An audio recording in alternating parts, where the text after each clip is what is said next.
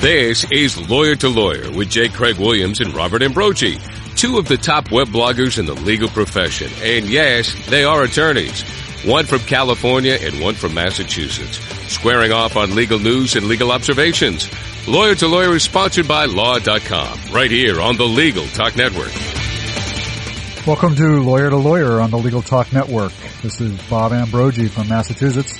And I'm Craig Williams from Southern California. I write a legal blog called May It Please the Court and have a new book out called How to Get Sued. Bob? And I write a blog called Law Sites, another blog called Media Law, and also Legal Blog Watch for Law.com. Well, last year, media conglomerate Viacom accused Google's video sharing website YouTube of violating its copyright in a $1 billion lawsuit. And earlier this month, a federal court ordered Google's YouTube to hand over usernames, IP addresses, and viewing histories to Viacom, the parent company of Comedy Central and MTV, in an internet privacy controversy. Viacom said that they needed general viewing information to determine the proportion of views on YouTube in reference to the alleged copyright infringing content versus non-infringing content. As of last week, Google and Viacom had reached an agreement to allow Google's YouTube to mask important user information from records before they're handed over to Viacom. Well, today on Lawyer to Lawyer, we're going to discuss the legal issues in this case, privacy rights, piracy issues, and what this case means for users, and which is the real source of business for these companies. So let's introduce our guests who will be helping us discuss this topic today. First off is attorney Kevin A. Thompson from the law firm Davis McGrath in Chicago. Kevin Thompson practices primarily in the area of domestic and international trademarks, copyrights, and internet law issues. He is experienced with prosecuting international applications under the Madrid Protocol and coordinates clients' trademark portfolios in more than 75 countries, including the European Union. Kevin counsels clients in the selection, clearance, and maintenance of trademarks. He advises them with respect to enforcement of rights and assists in representing them in disputes around the world to protect their valuable IP. Kevin is the author of the legal weblog Cyber Law Central, which is located at www.cyberlawcentral.com. And with the tagline, The Digital World, Its Impact, and Legal Framework as its guide, Cyber Law Central focuses on the legal implications of the Internet as well as its impact on society. Topics on the weblog include security issues, Internet governance, and recent cases. Welcome to the show, Kevin Thompson. Well, thank you for having me. Our next guest, Bob, is Lauren Gelman. She's the executive director of Stanford Law School's Center for Internet and Society, and she's a lecturer in law at the law school. Her research focuses broadly on all areas of Internet law, including privacy and surveillance, virtual worlds, the power of new technologies to enhance democracy and free speech. Prior to joining the Center for Internet and Society in 2002 as its associate director, she was the corporate counsel for Real Names Corporation. She spent 6 years before that in Washington, D.C. as the public policy director for the well-known Electronic Frontier Foundation and as the associate director of public policy for ACM, the largest association of computer scientists in the world. Welcome to the show, Lauren. Thank you. Well, let's start off by asking each of you for your perspectives on the developments last week with respect to the agreement between Google and Viacom to mask users' names. Lauren, do you see this as a significant development? I think it is. It would have been more significant if parties had the opportunity to appeal this and get a different judge's ruling on the question. But the issue of whether IP addresses are private or not is an important question that impacts all different areas on the Internet. And the fact that these two companies settled this agreement so that IP addresses and other identifying information about YouTube viewers will be protected is a very good sign that they recognize the importance of this question. Kevin, how about you? Your perspective on that case? Well, I agree with Lauren. I think it's very interesting that they were able to settle this by removing some of the user data it seems to have quelled some of the initial privacy concerns. I think there's still a decent chance that somebody looking at the rest of the data might still be able to piece together who some of the user identities are. Similarly, what happened to I believe it was AOL in a recent case.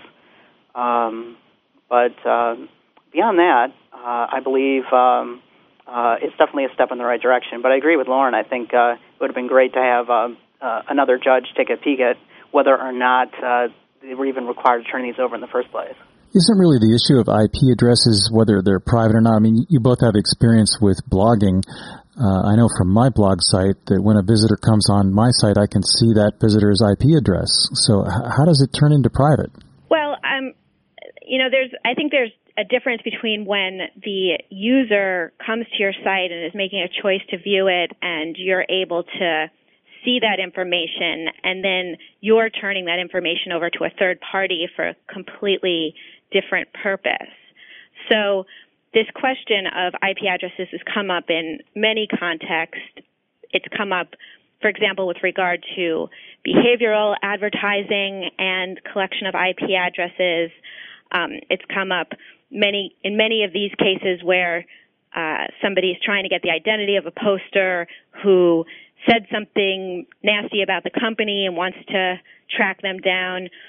The thing about IP addresses is that they are both a unique identifier in that you can gather lots of different information about a person or a computer because you can track that IP address as they go all around the web, use different applications, visit different websites. So while you might have an IP address of somebody that's different than being able to coordinate it with other actions of that person, and like I said, it's different than turning that information over to a third party or then contacting a ISP, for example, to try to find the identity attached to the IP address. So I think that that's one of the main concerns, is that the IP address is assigned by an ISP who, because of, you're paying with a credit card, knows the identity of the person behind that IP address.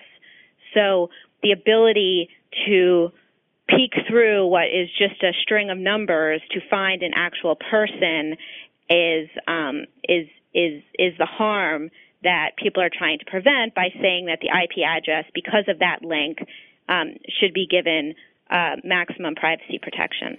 But isn't there a body of law out there that says that when a crime is committed, privacy goes out the window? No, I don't think privacy ever goes out the window. I think there are situations where, the government's able to demonstrate a need to pierce through an anonymous, use to find the person behind it, but we have a whole set of statutory and constitutional protections for accessing that information. Those don't come into play when we're talking about a company like Viacom, but there still are other statutory privacy protections like the Video Privacy Protection Act that come into play here. So I would never say that privacy goes out the window. I would just say that sometimes parties can demonstrate a compelling need to get the identity of somebody, but that's traditionally something that we have legal processes for and courts to oversee to make sure that power isn't abused. Well, and we don't have a crime here. We're talking about a civil action. And, I mean, I had trouble figuring out which side to root for in this case. I mean, I felt that Viacom was perhaps overreaching in its request, but I can't help but wonder what the heck Google is doing with all this information. Why does Google feel that it's necessary to maintain logs going back a year of what people are looking at online? I don't understand that. Well, I think personally what they're trying to do with it is they're trying to get as much data as they possibly can. They bought this with the idea that they were going to develop it into something that they could later monetize. And they've certainly tried to monetize YouTube by selling advertisements. The problem with that, though, is there's so much other content that's out there on the site that a lot of advertisers really don't want their ads associated with. Videos of people eating lunch or some other sorts of videos that are like that. But it's certainly something I think they're looking at as a longer-term project. Well, so did you find yourself rooting for one side or the other on this case, Kevin? Well, I certainly can sympathize with both parties. I'm certainly one that I would like to see how this will end out. I do believe this is why this case is why Google bought YouTube, because I believe they wanted to control how this question was resolved. They knew that one way or the other this lawsuit was coming, and they wanted to be on the side of the one that helped determine how it came to be. If you read the original order the judge issued, you'll see just how far-reaching Viacom's request was. I mean, they asked for the crown jewels. They even wanted Google's proprietary code for its underlying search engine, which is, their ultimate trade secret. They wanted everything, and this is something that got pared down to this limited request that was actually granted by the judge. But, they originally wanted a whole bunch of stuff. I think one of the interesting things in this case is that, one of the things that the judge relied on in finding that IP addresses were not secret was statements that Google itself has made on its policy blog and elsewhere to that effect.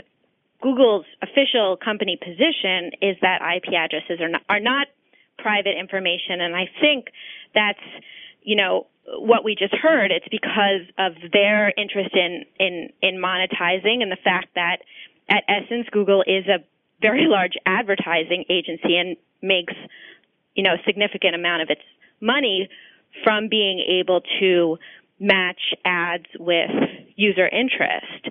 So one of the reasons I think that this case ended up settling was because Google really wasn't the true party in interest to represent user rights here, because they take the position that this information isn't private. And I think Viacom didn't want a copyright lawsuit to become clouded by this extra privacy issue.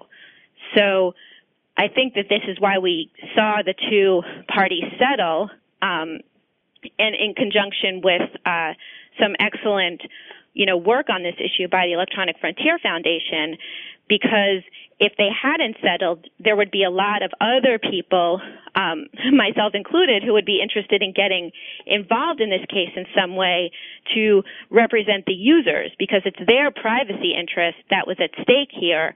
And, unlike the way we think about traditional litigation, where each party is the best entity situated to fight for the rights on each side, here there was no party that was really representing the users of YouTube, and those were the people whose identity would be released as a result of the judge's original order. So I agree. I found it very hard to think about who I was in favor of in this case, because while on its face, as a privacy advocate, I would want Google to win. It wasn't because, Google is an entity who adopts privacy policies across the board in their company that I approve of. It was simply because in this particular litigation, it was in their interest to have this data be protected.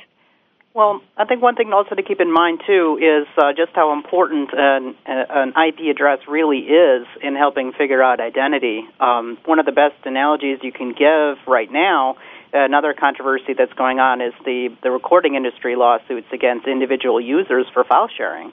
And many of the times, the first action is a discovery lawsuit where all they've got is the IP address, and they serve that notice on the Internet service provider that they've got to turn this user information over to them. And so it's very easy, and these companies like the recording industry are used to, and proceeding in a mass way to figuring out user identities based on little more information than just the IP address. Well, I mean, sooner or later, these issues are going to have to be addressed by the courts. I mean, they sidestepped that happening here through this agreement they reached, but eventually this question is going to hang out there until a court decides it. Is I guess what I'm saying. And would this have been a good case to have let a judge sort through these issues? Yeah, I think this would have been a really good case for this. In the United States, we have what many refer to as a silo approach to privacy, which is to say we protect different pieces of information with different privacy rules rather than, for example, in the European Union or in other countries where they have more general privacy laws. Here we had at issue video, which is protected under the Video Privacy Protection Act, and there, because we have very strong protections for video, basically as a result of a Supreme Court nomination hearing of Robert Bork, where his video rental records were disclosed. Congress stepped in and passed very strong protection to make sure that couldn't happen to them because it was seen to be very embarrassing. So here we would have been able to have this conversation about whether IP addresses are private in the context of a very strong law meant to protect the privacy of the kinds of information that's available on YouTube, these videos. But Google wasn't really relying on that law, was it, in its arguments in this case? No. Well, that wasn't the focus of their argument, but that really should have been the focus of their argument, which is that under the Video Privacy Protection Act, you have to show a compelling need in order to get information about people who are viewing video material. And even then, if you show that need, you have to first provide notice to the users in order to so that they have the opportunity to challenge the request. So it's a very strong protection. And, as I said earlier, YouTube had a lot of strategic reasons for acting in certain ways in this lawsuit that has to do with their general business interest and also the interests of Google as a company. And so, it's not clear to me that they really put forth their best arguments in this case because of these other concerns. How does the Digital Millennium Copyright Act play into this? Well, it certainly plays into it from the point of view of establishing why that Viacom wanted this data in the first place, because the burden is going to be upon them ultimately in the case to sort of disprove the defense that's raised by there. Just briefly, the Digital Millennium Copyright Act, Section 512, has a provision in there that allows online qualified service providers to maintain protection for what they do online, provided that they have a notice and takedown provision for notice of copyrighted material that's put on the site. But there's some other provisions in there as well. And what Viacom is getting at is trying to prove that Google ultimately has knowledge, either actual or implied, that copyright material is being infringed on the site. And it's sort of general knowledge that it's going on there, but whether or not Viacom's ultimately going to be able to prove that in the case is really, where this is going to go. And I think that's the area of the law that Viacom was stressing when it put forth this request. But I believe this is also near and dear to Google's heart. This is the major issue that they wanted resolved when they purchased YouTube in the first place. Given that there are so many videos on YouTube and there is apparently some copyrighted material that's up on YouTube, how is it practically possible to police it? Well, that's YouTube's argument, is that it's impossible for them to there's millions of videos that get uploaded every day. And so there are certain automated procedures that Viacom would probably like to argue that they should put forth perhaps a watermarking or some other system to make sure that the same video isn't re-uploaded. Otherwise, the system that's set forth by the copyright law puts the burden on the copyright owner to send a takedown notice. It's just the way the law is written. I think that this was, the point Kevin makes is exactly the purpose of having this provision in the law, which is that we wouldn't get all these wonderful new innovations that we have online if the companies that are providing an opportunity for their users to post content would be immune from liability for that content. So, Craig or Bob, with your blogs, you wouldn't want to be able to have comments open or other people be able to participate in that conversation if you were going to be held strictly liable for anything that they do. So I think that this is a very sort of big issue here, that when the law was passed, it didn't anticipate Web 2.0, but that we got Web 2.0 as a result of this immunity from liability. And now the question is, how do we balance all this wonderful innovation and the next generation of innovation against the, likelihood that on YouTube there is copyrighted content? And so the system that was designed was this notice and takedown system. It does switch the burden onto the copyright owners to provide the notice, but that's why we have YouTube, and we get all the unbelievable free speech benefits from it. I think another thing to keep in mind too is that we have built this commercial internet on the top of a system that was really designed as more of an educational linking system to exchange information among universities. It's something that certainly was never when they originally developed the internet, DARPANET and some of the other prior systems that became the internet we know today. They certainly never envisioned the billion-dollar industry that's been built on top of it. This provision that's in the law is, I think, a proper acknowledgement of the balancing act between the two interests. The one interest in making sure that we have the freedom to have these kinds of discussions going forth online. On the other hand, balancing the important copyright interest of these owners. Well, we need to take a short break. When we return, we'll hear more on this case, privacy rights, and copyright issues. We'll be right back.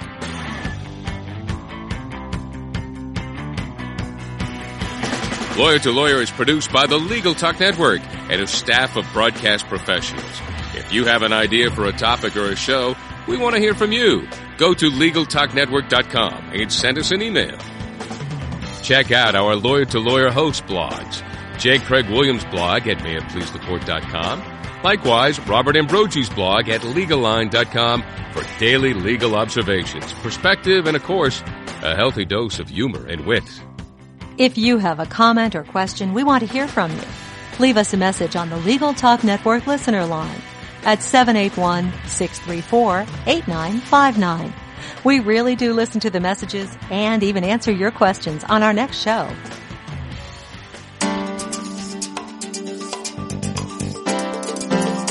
A video settlement documentary can be the most powerful and persuasive way to bring about a speedy settlement in your client's case.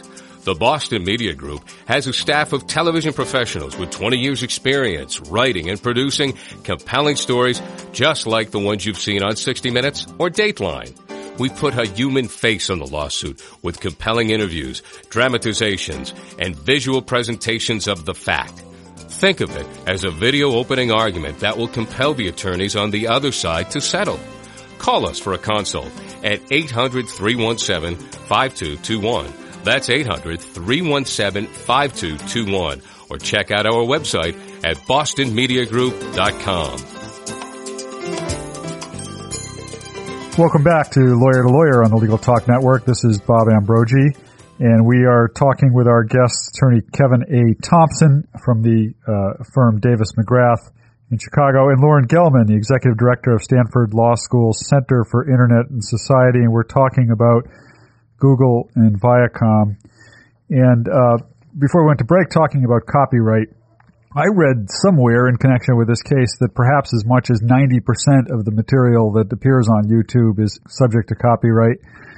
Lauren, if I hear what you're saying, you're suggesting that perhaps the laws that are on the books didn't fully anticipate Web 2.0 and the connected world that we live in right now. So what is the solution? Do we need new laws? Should it be sorted out through the courts? Will this case, as it moves forward, provide some answers? Yeah, I mean, I think that, the copyright industry has been very reluctant to innovate, to change their business model to deal with the reality of the internet. And I think that, I have no idea what the numbers are about infringement, but I do have I sense that it's a legacy of a long period of time where users were confronted with a new technology that allowed them to do things that they wanted to do, and the industry's failure to answer user demand. So my sympathies for the conundrum that they find themselves in now are somewhat minimal. I think that the law that we have now has given us YouTube, and I'm skeptical whether we would have had YouTube if we had to wait for Viacom to produce it. And so I think that, one way of looking at this is to say that we need to change the laws to continue to protect their current business models. Another way to say this is that, the laws create a good balance here to give us the kind of innovation to meet user demand, and it's really up to Viacom to figure out ways to deal with the ability, the accessibility of YouTube. I mean, you can always harken back to the arguments about, the video cassette recorders and how the industry fought those, and now they make most of their money from video rentals.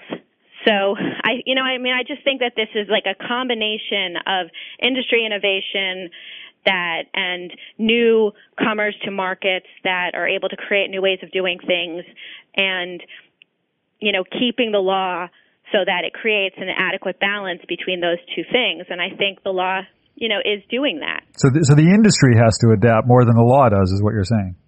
Yeah, I think that's true. What about users? Do they have any rights? I mean, is it possible? I know you can't do it on YouTube right now, but should Google be required to include some type of opt-out provision to say, if you're a user, I don't want my information gathered? Yeah, I am very much in favor of opt-out regulations, and in fact, there's actually been hearings recently in Congress about collection of information in the advertising context, which would require opt-out models for the types of behavioral advertising and ISP advertising that we see coming down the line. So I think there is a strong trend towards thinking about opt-in models, for people to choose whether they do want their information to be collected, assuming that they get benefits from that. And a lot of people do. I mean, all the moves you see, for example, to have a personalized Google site. In some sense, you are opting into having your information collected because Google needs to know who you are and some things about you in order to serve you personalized content. So I think there are a lot of reasons that people might want to opt into having their information collected.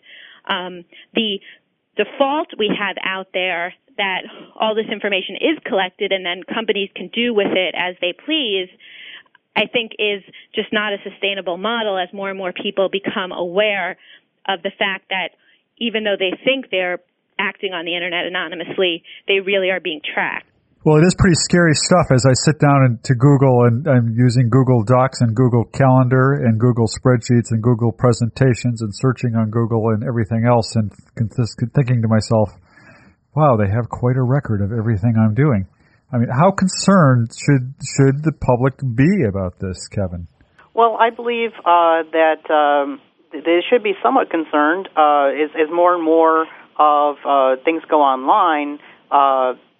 They're only a subpoena away from having their information released. I agree with Lauren that opt-in provisions are a necessity, but I believe that if you look at many of the terms of service that you agree to when you get into using Google Docs and so forth, you're agreeing to Google's use of this information for Google's purposes.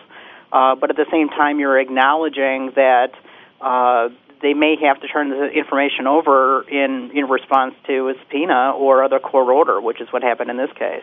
Do we really need to worry about privacy concerns, though? I mean, isn't at some point, maybe Bob Ambrogi and Craig Williams and Lauren and Kevin use Google, but so do millions of other people. Isn't it at some point we just become a statistic rather than a piece of information that someone's going to do something with? Well, that leads into one of the my interesting points on the case is that this information is out there, and now Viacom is going to have it once it's finally produced, and they're going to turn it over to their experts, and they're going to try to take this information and try to prove as much as possible the numbers in such a way that it make it look like that YouTube had to have known that there was infringement going on as a result of all this user activity. And, I can certainly see that coming. At the same time, Google is going to be trying to do the same thing to reduce the impact of those numbers. I was recently reminded of, the problems of using statistics to prove things. There was a great video I was just watching recently, one of the TED Talks videos with, I think, Professor Donnelly from Oxford.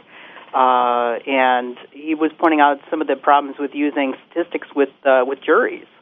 And it's just because you can prove one thing doesn't necessarily mean that the next leap that you make logically is also statistically sound. And it's something that I think Google is going to be best pressed to look at is, damage control on whatever evidence that Viacom is going to be able to get out of this user data that they're going to be able to collect and use. Lauren, do you think that there will be a repeat of what we saw with RIAA in suing Grammas and just about everybody else that violated copyrights? I mean, now that Viacom's got this, or will soon get this information, will it allow them to sue the copyrighted violators? Well, I think that, based on my understanding of everything that's gone on in this case, I think that it's pretty clear that Viacom does not anticipate using this data in that way. So in terms of the stipulation that they agreed to, Google's going to turn over the information, but attached to unique identifiers that are created just for this exercise. And then part of the stipulation is that Viacom agrees not to try to reverse engineer that to figure out who these people are. There also was concern that because this is a stipulation, it could be overruled by another stipulation down the line, and Viacom has agreed in writing to actually notice EFF 14 days in advance of any change in the stipulation so that EFF could have an opportunity to raise additional privacy concerns. So I think one of the things that, really creates the most protection for users in this particular case is that both parties really don't have an interest in this becoming the locus of the big privacy debate on this particular question. I think one of the things that's still open in this lawsuit is whether Google's going to have to turn over identifying information about YouTube use by its own employees. And so the parties have actually only stipulated to non-Google or YouTube employees, and they're still negotiating about what's going to happen with regard to employee information, which I would argue is also covered under the Video Privacy Protection Act. So I don't think we are anytime soon going to see any relinquishment in the efforts by the content industries to try to track down copyright infringers and, go after them. I think it's really their most powerful deterrent to copyright infringement that they have right now, unfortunately, or at least they believe that it is. But I just don't think that the information that's turned over as part of this litigation is going to be used as fodder for that other exercise. Well, we're about out of time on the program, but as we always like to do on Lawyer to Lawyer, we give our guests the final word and give us their final thoughts. And as you're doing that, if you'd like to also tell our listeners how they can find out more about you or get in touch with you. Kevin Thompson, let's start with you. Your final thoughts on this. Well, I think that it's great that the Viacom and Google have agreed to this use of the data for this particular case. I think we're only one case away from the user data becoming relevant. If the users themselves were the defendants in the case, like they are in the RIAA file sharing cases, then the user data would be relevant, and I think Google might then be required to turn it over, just like any other ISP would. So I believe we're just because it's not relevant to this case to have all the data out doesn't necessarily mean that this issue has been resolved once and for all. So I think that's a concern down the road. But I think that's all I really have to say in terms of final thoughts. If people want to discuss this further, I'm sure there's a few posts on my blog at cyberlawcentral.com, or you could also email me through my firm website, davismcgrath.com. Thanks, Kevin. Lauren Gelman, your final thoughts. I believe that this question about whether IP addresses are personally identifiable information or not is a terribly important question that is going to have to be answered, and because it comes up in so many areas of cyber law.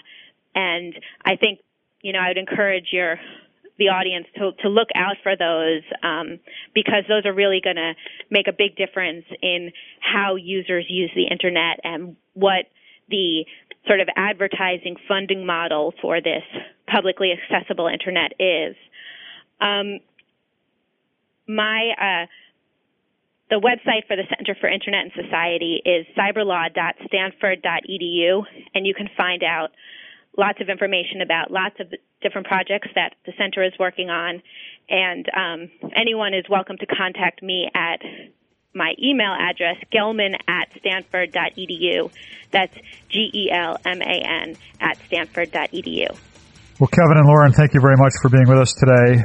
That about does it for Lawyer to Lawyer this week. Remember to our listeners that you can check out all of our Lawyer to Lawyer programs at www.legaltalknetwork.com. And Bob, thanks for being here along with our guests. We also can find all the Legal Talk Network shows on iTunes. I look forward to talking to you next week, Craig. We'll see you then. Thanks for listening to Lawyer with J. Craig Williams and Robert Ambrogi. We hope you'll listen again and check out our other shows on the Legal Talk Network. Lawyer to Lawyer has been sponsored by Law.com. The Lunch Hour Legal Marketing Podcast, your resource for the tips and tactical advice you need to grow your business. Plus, keep up with the news and commentary you crave to stay one step ahead. It's hosted by me, Guy Sakalakis. And me, Conrad Som. Every other week, we break down the issues holding back your marketing strategy and talk about the changes you need to be prepared for. Check out the Lunch Hour Legal Marketing Podcast wherever you get your podcasts or on YouTube.